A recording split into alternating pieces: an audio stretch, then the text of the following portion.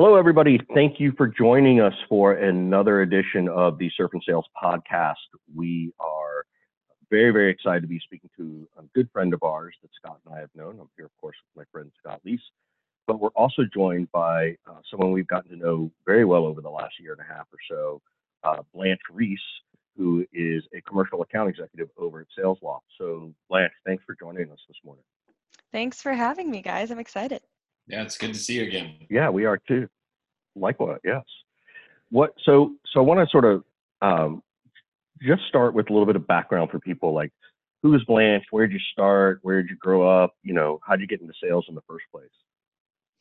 Sure. So I think, it's been a trend that I've seen in a lot of the podcasts that you guys have done so far is that nobody really intended to get into sales. I won't say nobody, but it seems like for the most part, nobody was like, yeah, that's my goal. Majority.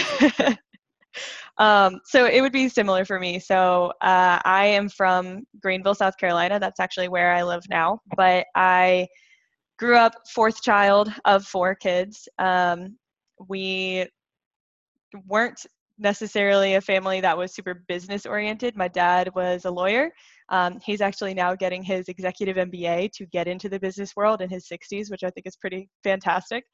And my mom has always been a real estate agent. She was the top agent and continues to be the top agent for South Carolina as a state for the majority of her career. So she ended up opening up her own business.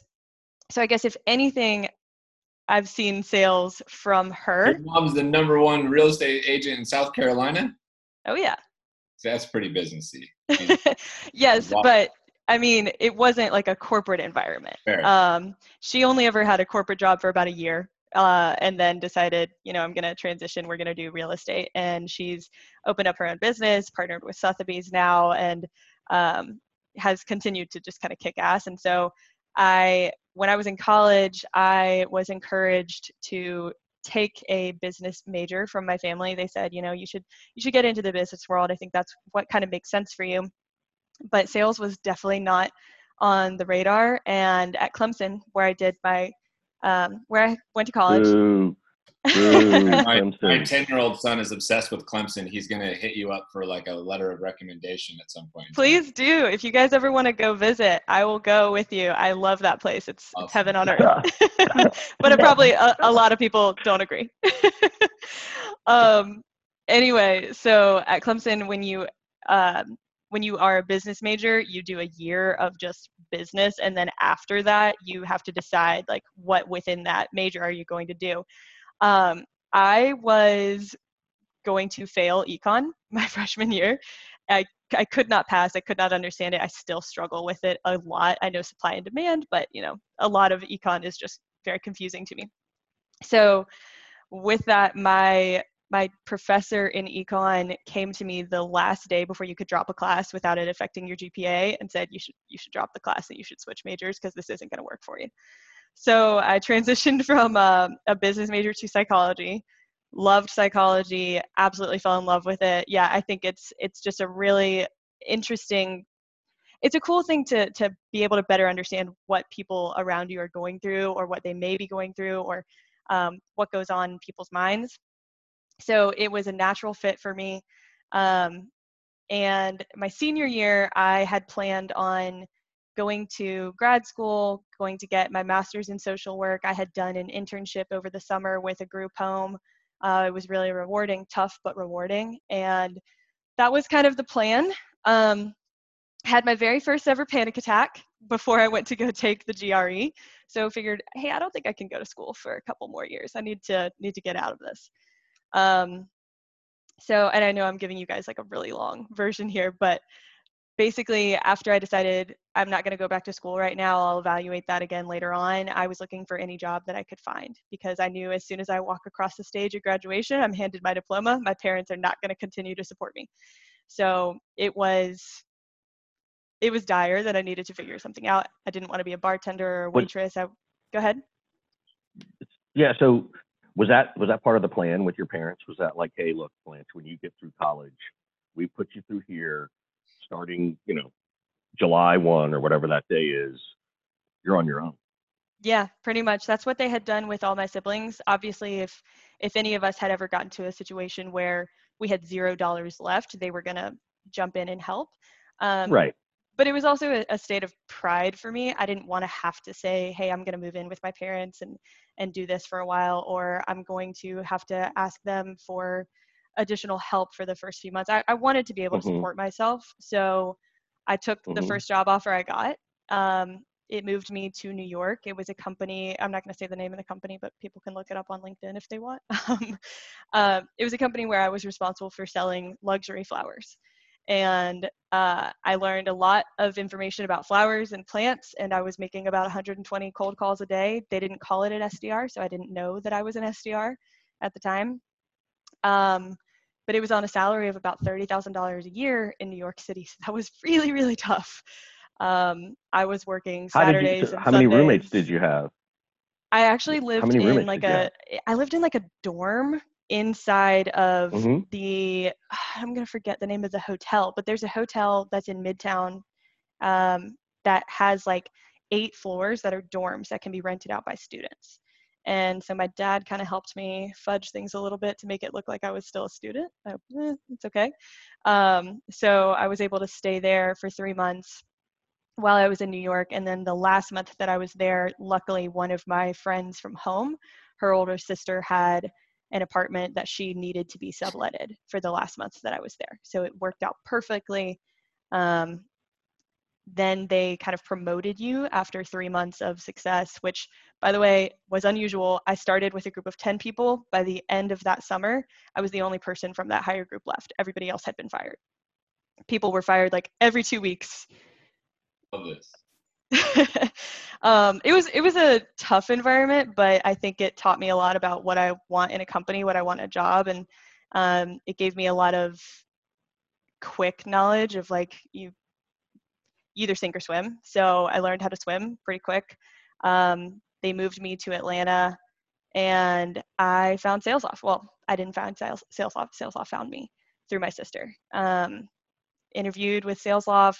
I actually turned them down initially, which I don't know if I should be sharing that, but I'm going to. So why did you I think turn that's them great down? though. Yeah, this is like fantastic. This is the stuff we want to hear. So I turned it down because I'd only been at my company for 4 months. I was only 4 months out of college, and I felt like I wasn't giving the job that I had a real shot. And I felt like maybe I was kind of doing that typical millennial thing of like, oh, I'm just going to move on really quickly. I'm going to jump to the next job. And I kind of took a look at myself in the mirror and said, like, you need to give this a little bit longer. I only gave it 2 more months because I ended up having a giant fight with my manager. And if anybody knows me, I'm not a fighter. I am not somebody who yells. I've probably yelled at people twice in my life, and that's including when I was a camp counselor yelling at kids. So it's very unusual for me. My husband and I have been together for 9 years. We've probably had like 4 fights ever. Um, and it's not a good environment if I have somebody who's like fighting me on things. And so after that conversation with my manager, I called up Katie Christian, who's no longer at Salesloft, but she was leading up our customer success efforts at the time. I called her and I said, do you still have an opening? And can you still talk to me about this? I'll take any job you guys have. Came back in the next day, signed an offer letter to be a customer success manager at Salesloft, and started the week after Thanksgiving. So that's kind of how I got big was here. Salesloft then? I was the Yeah. 29th So hire. how big was Salesloft? You were 29. Okay. Mm-hmm. So that's a completely different world. Yeah. Very different world. It's really interesting. I don't know if you guys are familiar with Pingboard, but there's they're in Austin. They used to be a client of mine. I advised them for a while. Yeah, so we use it now internally at Salesloft as just like a way of understanding what the org structure is, who reports to who, and all that. And it's interesting because I would have never thought, oh, Salesloft is going to need something like this. And it tells you what tenure you are in the company, and I'm now the 9th most tenured person at the company. So it's really crazy to see how much has changed, how we've grown, etc. So that's kind of how I got to Salesloft, but I guess I didn't really answer how I got to sales again at Salesloft because that was customer success. But what have you liked? But what have you? Yeah, go ahead, Scott. Talk to us about the journey from customer success manager to commercial AE where you are now? It's a weird journey, and it's funny because a lot of people at Salesloft will kind of say to me, like, you've done everything at the company. What are you going to do next? Like, when are you going to get to C-suite, et cetera? Like, it's kind of a running joke of the fact that I've had a lot of different hats at Salesloft, and customer success, I think, was a great introduction to me. And like I mentioned, I just wanted any job that they were going to offer me. If they had said, you can come on board as an SDR, I would have said, okay, when do I start? If they said, you can come on board and be a developer, I would have said, where do I take classes to figure out how to do this? I was just in love with the culture and the people that I had met, and I saw the vision, and I thought it was a company worth joining. So with that said, after doing customer success for, I guess it was probably about 9 months before I started to realize, like, I probably would be better suited in a sales environment. At the time, the customer success department was responsible for a lot, and one of those things was upgrades, but we weren't necessarily getting paid on upgrades. And I had more upgrades than any other person on the CSM team. And I had more cross sells. At the time, we were selling Prospector, and we were responsible for kind of introducing people to what is now just Salesloft, but at the time it was Cadence. So I was having more success in those conversations, and I was more interested in those conversations. So I kind of figured it made sense for me to be more focused on that and getting a bigger paycheck, right? That's important. So our team was willing to work with me on it. They let me transition into an inbound SDR position to kind of try my hand there first. Because outbound is obviously pretty difficult, and we were not selling a product like a LinkedIn or a Facebook where you call and everybody knows who you are. So started under inbound, did that for 6 months, loved it, and had the opportunity to really kind of fine tune my craft before I went into the outbound. Then became a top performer on the outbound SDR team, managed that team for 1.5 years, and now have been a full cycle seller. Was it your idea to move into sales, or was it their idea? It was mine. So I talked with a couple different people about it. I talked with my manager at the time, who was Katie Christian. I talked with Derek Grant, who's our SVP of sales at Salesloft now. Took him to barbecue and basically said, like, what do you think? And he was like, nah, you'd suck. It would be terrible. You shouldn't do it. And it's funny now to kind of look back on that conversation. He told you would suck at it. I think he was trying to challenge me. He didn't think I was a hard worker. Reverse psychology move. Yeah, he didn't think I was a hard worker. And I remember very vividly when I was like entering into probably like my 3rd month as the top of the leaderboard for the outbound SDR team, he came over to my desk and he was like, I didn't think you'd be willing to make a cold call. I'm glad that you've proved me wrong. When he did that to you, did you know that he was trying to reverse psychology you, or did you fight for it more? Like, what was that like? Because I think, and the reason I'm asking is I think this happens to people, and sometimes they take that as like, oh, I guess I can't do it here, right? And, that's the part I want to understand. Like, what was your mentality when he said that? Yeah, so I think you have to know Derek to know exactly the way that he would have said it, because he wasn't saying it in a way where it was meant to make me feel like, okay, I should just stick with what I'm doing. Customer success is what I'm good at. This is fine. He was pushing me to see how I would respond without being an asshole about it, which I think is an important piece. Right. But I also think too is that we do know Derek, and I bet Derek could say that to someone else in the exact same way, in the exact same tone, and that might affect them differently than it affected Blanche. That's right? fair. That's definitely fair. For you, because Derek's a really cool guy and he's a fair man. What advice do you give to people when someone does that to them in their careers? Like, hey, wait a minute, don't take this to heart, right? Because I think some people do, and that's, in a fair point of view, that's Derek's job, is to make sure he hires the right people, right? What advice would you give to someone when they hear their manager giving them like, are you sure? Are you really sure you want to do this? What advice would you give to people? It's interesting because I eventually became somebody who was doing that to my team. When I had an SDR reporting to me and they'd say, I really think I should go into marketing, or I think I should go into implementations, or I want to be a manager. You kind of have to challenge them on that and figure out what is the the real why behind it. And so I think as long as you can trust the person who's saying that to you, it's not the first conversation you've ever had with somebody, it's not somebody that's talking to you off the street or that you met at a bar or whatever.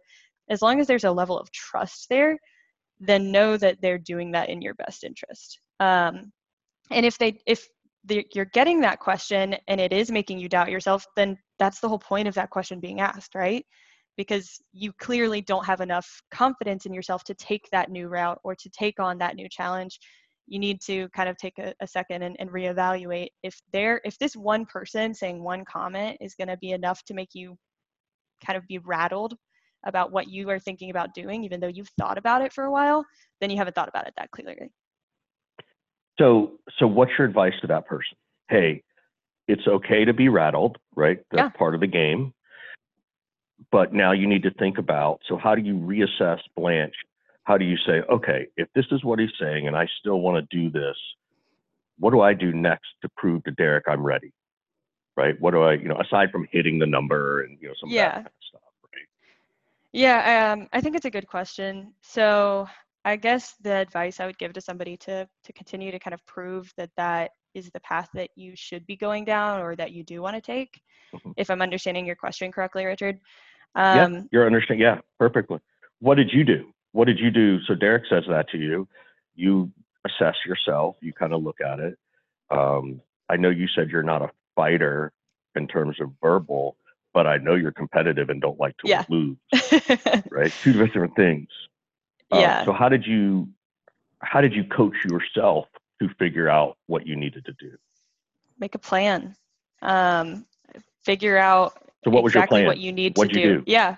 So I started kind of interviewing people that were internally at the company, whether they were in a sales role or whether they were in a sales development role.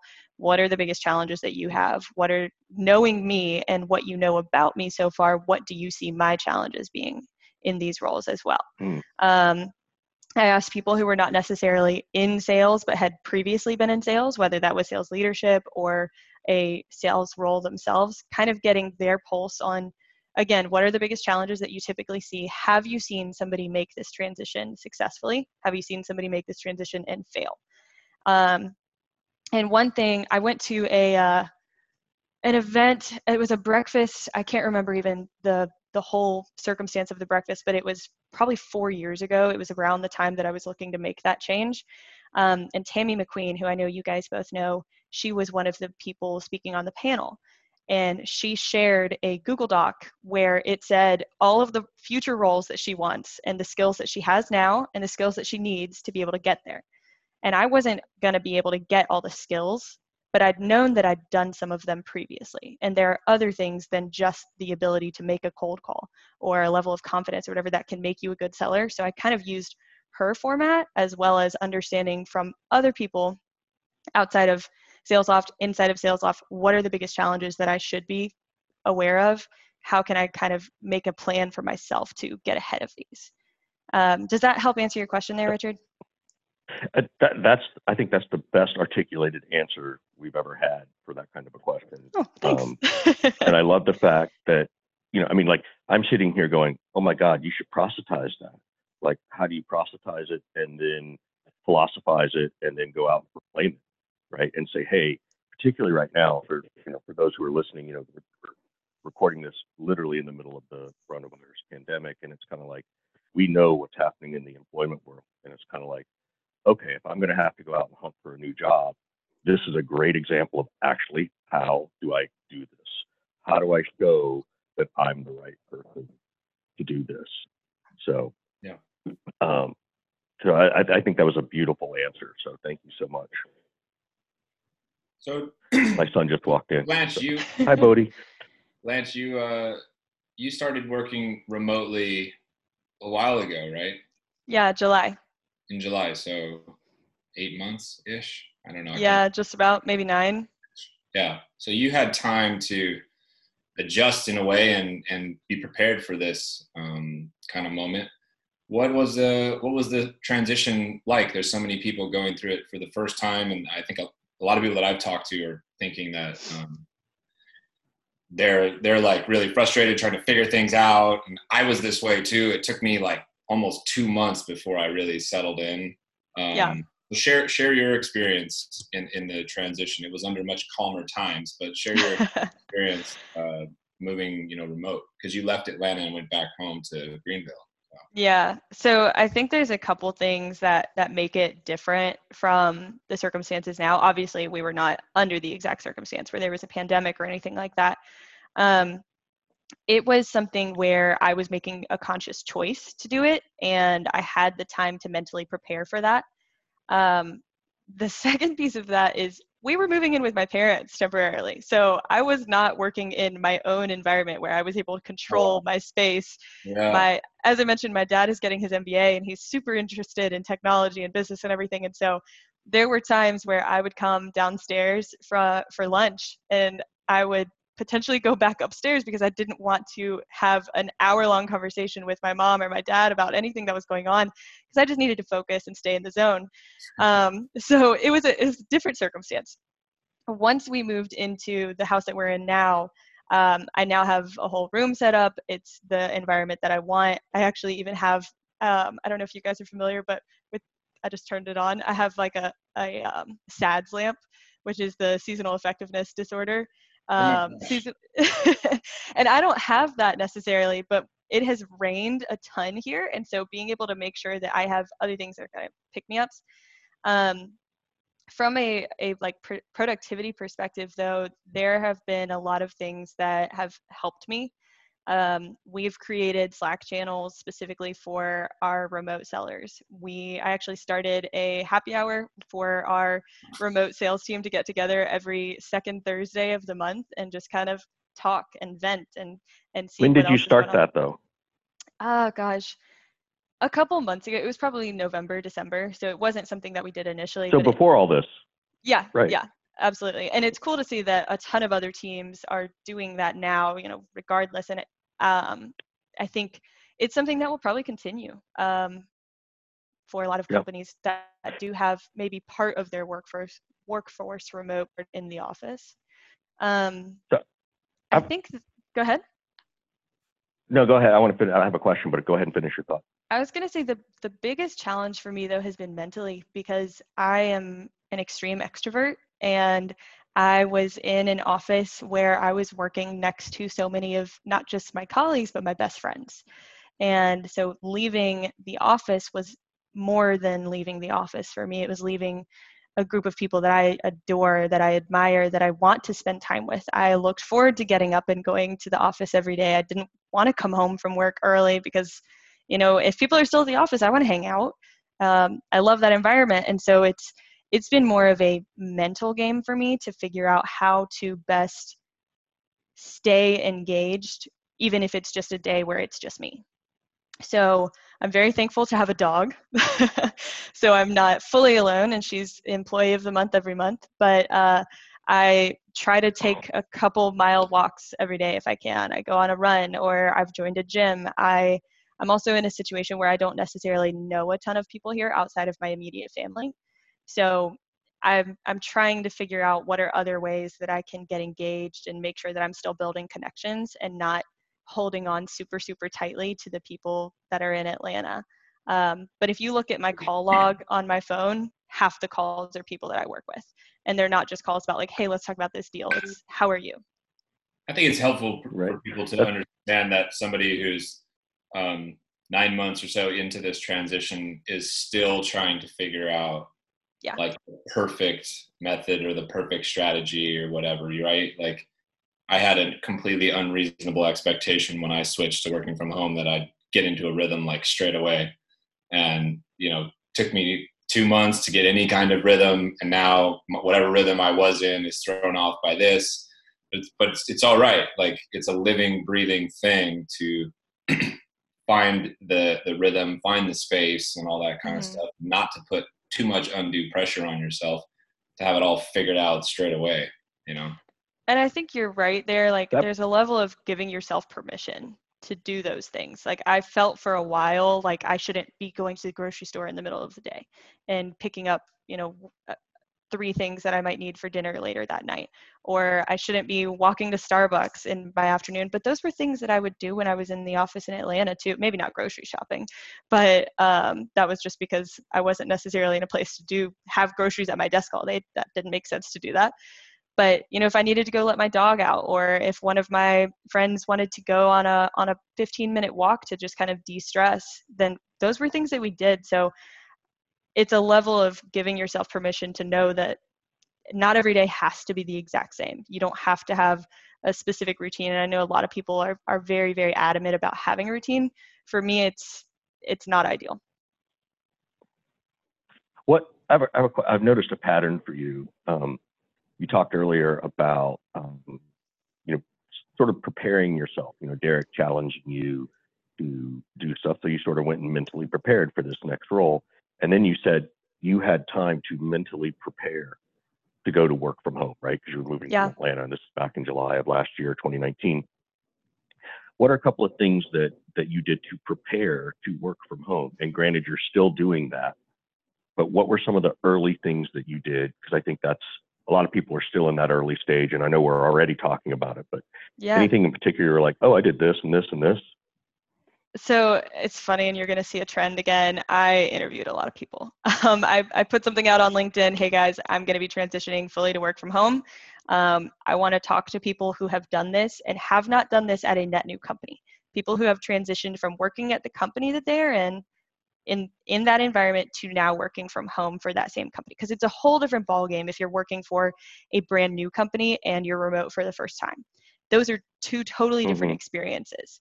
So I wanted to talk to people who've had a similar experience and understand what were the biggest, again, challenges, what were the biggest hurdles for you, how long did it take you to get adjusted, what are the things that you've done to help yourself throughout this time. There were a lot of books recommended, a lot of podcasts, a lot of things that you can read. But what it really came down to, I realized you can do as much mental preparation as possible, but it's just a matter of doing it, particularly for working from home, or at least for me, because it's different to say I work from home 1 day a week to doing it full time, and not having the ability to connect with people right away. I was so used to, if I had a contract that was stuck in legal, I would run to our general counsel's office and say like, hey, have you gotten this yet?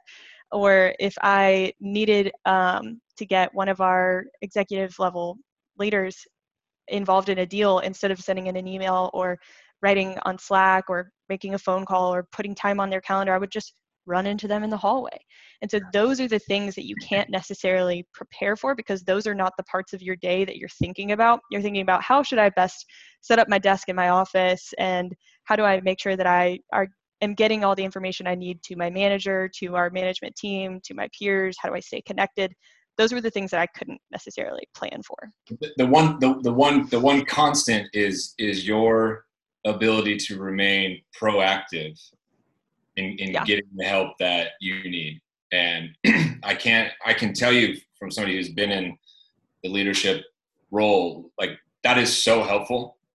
It's so helpful when my team members I joke around and say they pester me. Like, I would tell them all the time, like, come pester me, come bug me, come distract me from whatever I'm doing. Like, if you need something, if you have something urgent, or you have some sort of blocker, like, come get it. If you want to talk to me, you want my time, come get it. Don't wait for me. And, multiple times during the course of this conversation, you're showing how proactive you are to get the things that you need in order to propel you forward, whether that's in the office or at home, interviewing all these, people, gathering advice, making a plan.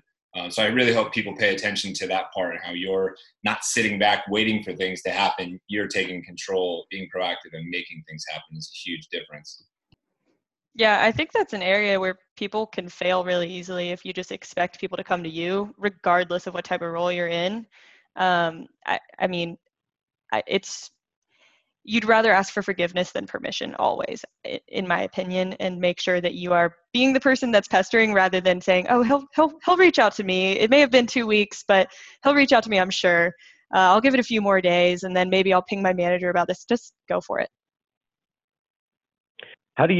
So it's interesting, because this is clearly an indication of why you're now officially number 9 at the company, right? Tenure wise. I hope, Kyle, if you're listening, by all means, I hope, you're taking care of her like a number 9 employee. That's for you, Blanche. But I also know that Salesloft is huge on culture, right? And I can only assume that you, having been there this long, has affected that culture. What are you seeing Salesloft do company-wise to support this move from home, right? Like, because I know Kyle, you and I've had conversations about how you have, and I still use this phrase, your level 3 discussions, right? Yeah. Like, how do you get to those? There's level 1, level 2, and level 3, and level 3 is really deep. How are you guys doing that in this transition right now with everybody starting to work from home and still keeping that amazing Salesloft culture? Yeah, I think it's pretty interesting. And back in December, it was my 5-year, we call it Loft anniversary. It was my 5-year anniversary with Salesloft. And I had the opportunity to talk to Kyle about some things that I feel about Salesloft, some things that maybe we should potentially change, what should we be looking at. And one thing that came up was I shared with him that I felt like our remote culture was struggling. And I might feel that more than others just because I've been at the company so long and I've been so ingrained in the culture. So I realize that it's a little biased for me to say that. But it's really interesting because some of that feedback was initially taken and now it is full force ahead. So we continue to still have our team-wide company all hands every 2 weeks, and they're encouraging everybody to have their video on. We actually, I'm sure Zoom is loving life right now. We are one of the companies that had to upgrade because we couldn't have more than 300 participants on a Zoom meeting at one time, and we needed to have about 500 for our team-wide all hands meeting 2 weeks ago. So we upgraded halfway through the all hands meeting, then everybody was able to get in. We were great. So we're still engaging in that way. There have been a lot more things kind of pushed across the board. So for example, I know you guys talked to Sydney Sloan. She and her team did a scavenger hunt for each person to do at their own homes and kind of bring to the table and say, okay, this is what I found, or whatever there might be. And so we're getting creative from a leadership team to make sure that things are translated properly. There are more meetings, but they are more effective, in my opinion. Nobody's wasting anybody's time. We're very aware that everybody has a job to do, but we also want to stay engaged. So I know like our customer success team is doing a daily stand-up together. On the sales team, we're not doing that, but we're doing happy hours. We're doing trainings. We're kind of taking this opportunity. Yesterday on the team that I'm a part of, it's called Danny and the Jets. It's Danny Garcia's team. We had a team meeting, where we went through kind of a path to partnership plan. How do you present this properly? What are some areas of weakness that we can all focus on? And we've now put together a Google Doc of about 25 things that we want to do team meetings on, and each of us is going to take turns leading those. So from a leadership standpoint, each of the different department heads, each of the different C-suite leaders is pushing those things through the organization and asking for feedback regularly about what else can we be doing? Where are we still struggling? But it seems like for the most part, things are going well from a remote perspective, at least from somebody who's already been remote. Have you noticed big changes yet with your pipeline and deals? Are you comfortable talking about that? Are you noticing? Yeah, I'm not going to share numbers, but I will say last week was a very tough week for me. I lost about a deal a day because of coronavirus, and I was expecting to have the biggest quarter I've ever had. I was expecting to come out on top at the end of Q1, and now that's pretty. So what is your plan? Right, you're a planner. You're proactive. You don't sit around and wait for things. You've had, maybe it's too fresh still, but like you got shell shocked last week and maybe a little bit of this week, right? Yeah. How are you trying to reset yourself, right? Yeah. And come up with a plan and figure out a way to continue to, do as good as what is possible for you for the foreseeable future? So I think with this one, it's harder to have a specific plan because we don't know exactly when this is going to end. We also don't know exactly how this is going to affect each individual type of company's businesses. And I was in a situation where I was working with a couple different companies that were all selling to SMB type businesses where they are restaurants, they are retailers, they are theaters, et cetera. And so naturally my pipeline got hit really hard because their businesses were hit really hard. So for me, I am trying to shift my mindset more than anything to this is not a quarterly game, this is an annual play. And we will come back in Q3, maybe Q4, hopefully sooner than that. But I've always had a hard time, like the first time that I missed my monthly goal, even though we aren't measured by months, that was like a big strike on my confidence.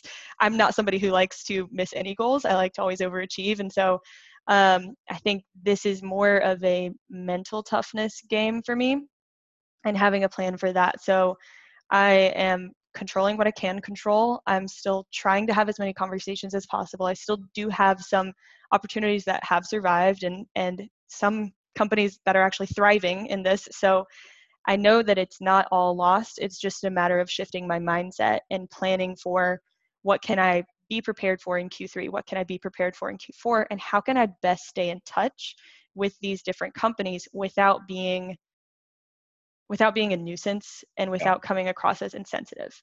Yeah. So every conversation I'm having, we're not necessarily saying like, hey, do you know anybody who's sick? But how are you transitioning to working from home? How are things going for you? Is there anything that we can do to help? As a business, we're offering more webinars. I'm actually going to be recording a webinar next week about how to best use Salesloft as a full cycle AE. So there are other things that I can focus my attention on in the meantime. But just putting our customers first and making sure that I'm giving off a positive vibe. I kind of hate the word vibe, but whatever. It's what works here. Fine. We're from California. We're all about vibes. Yeah. So I think being as positive as I can and staying positive myself, because getting, hits in a row is really hard for me mentally. So I literally like wrote down a list of 10 things to be thankful for yesterday, which is super cheesy, but that's kind of my plan. It's very smart right now. You're doing that to maintain some perspective, I know we're getting sort of to the 5-minute warning point, because I know you've got some stuff to do. I want to give one piece of advice that I read. Well, two pieces of advice that I read. One was an interview with Mark Cuban this week, where he said really successful businesses right now are going back and re-examining the process, right? And where can we make this process better? And I think that's what I'm hearing you say, right?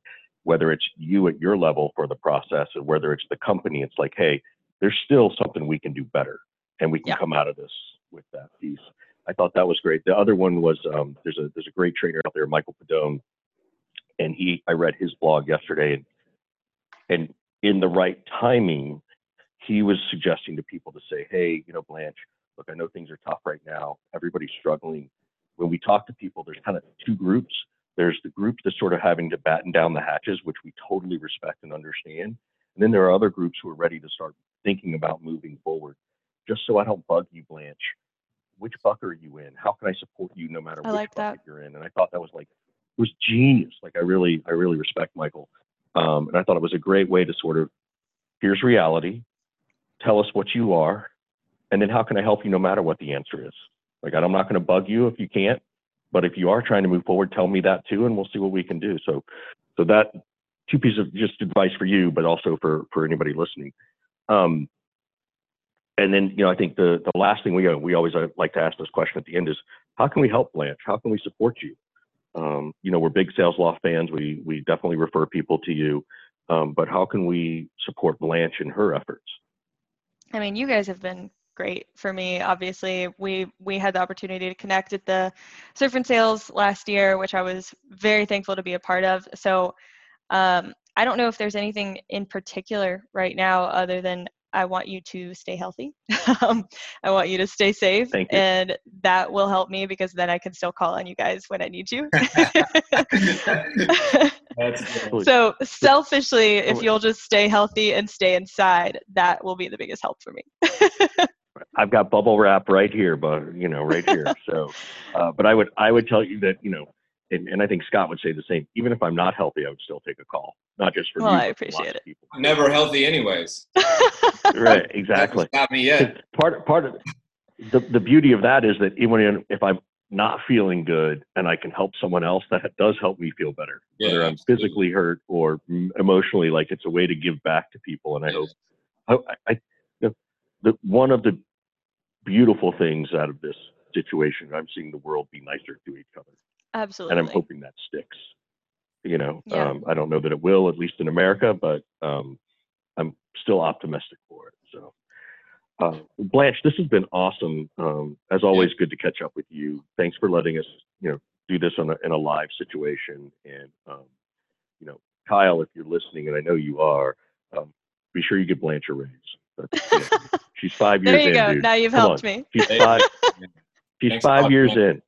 So. Good to see you. Talk soon. Bye, Bye, Blanche. guys. Talk to you soon.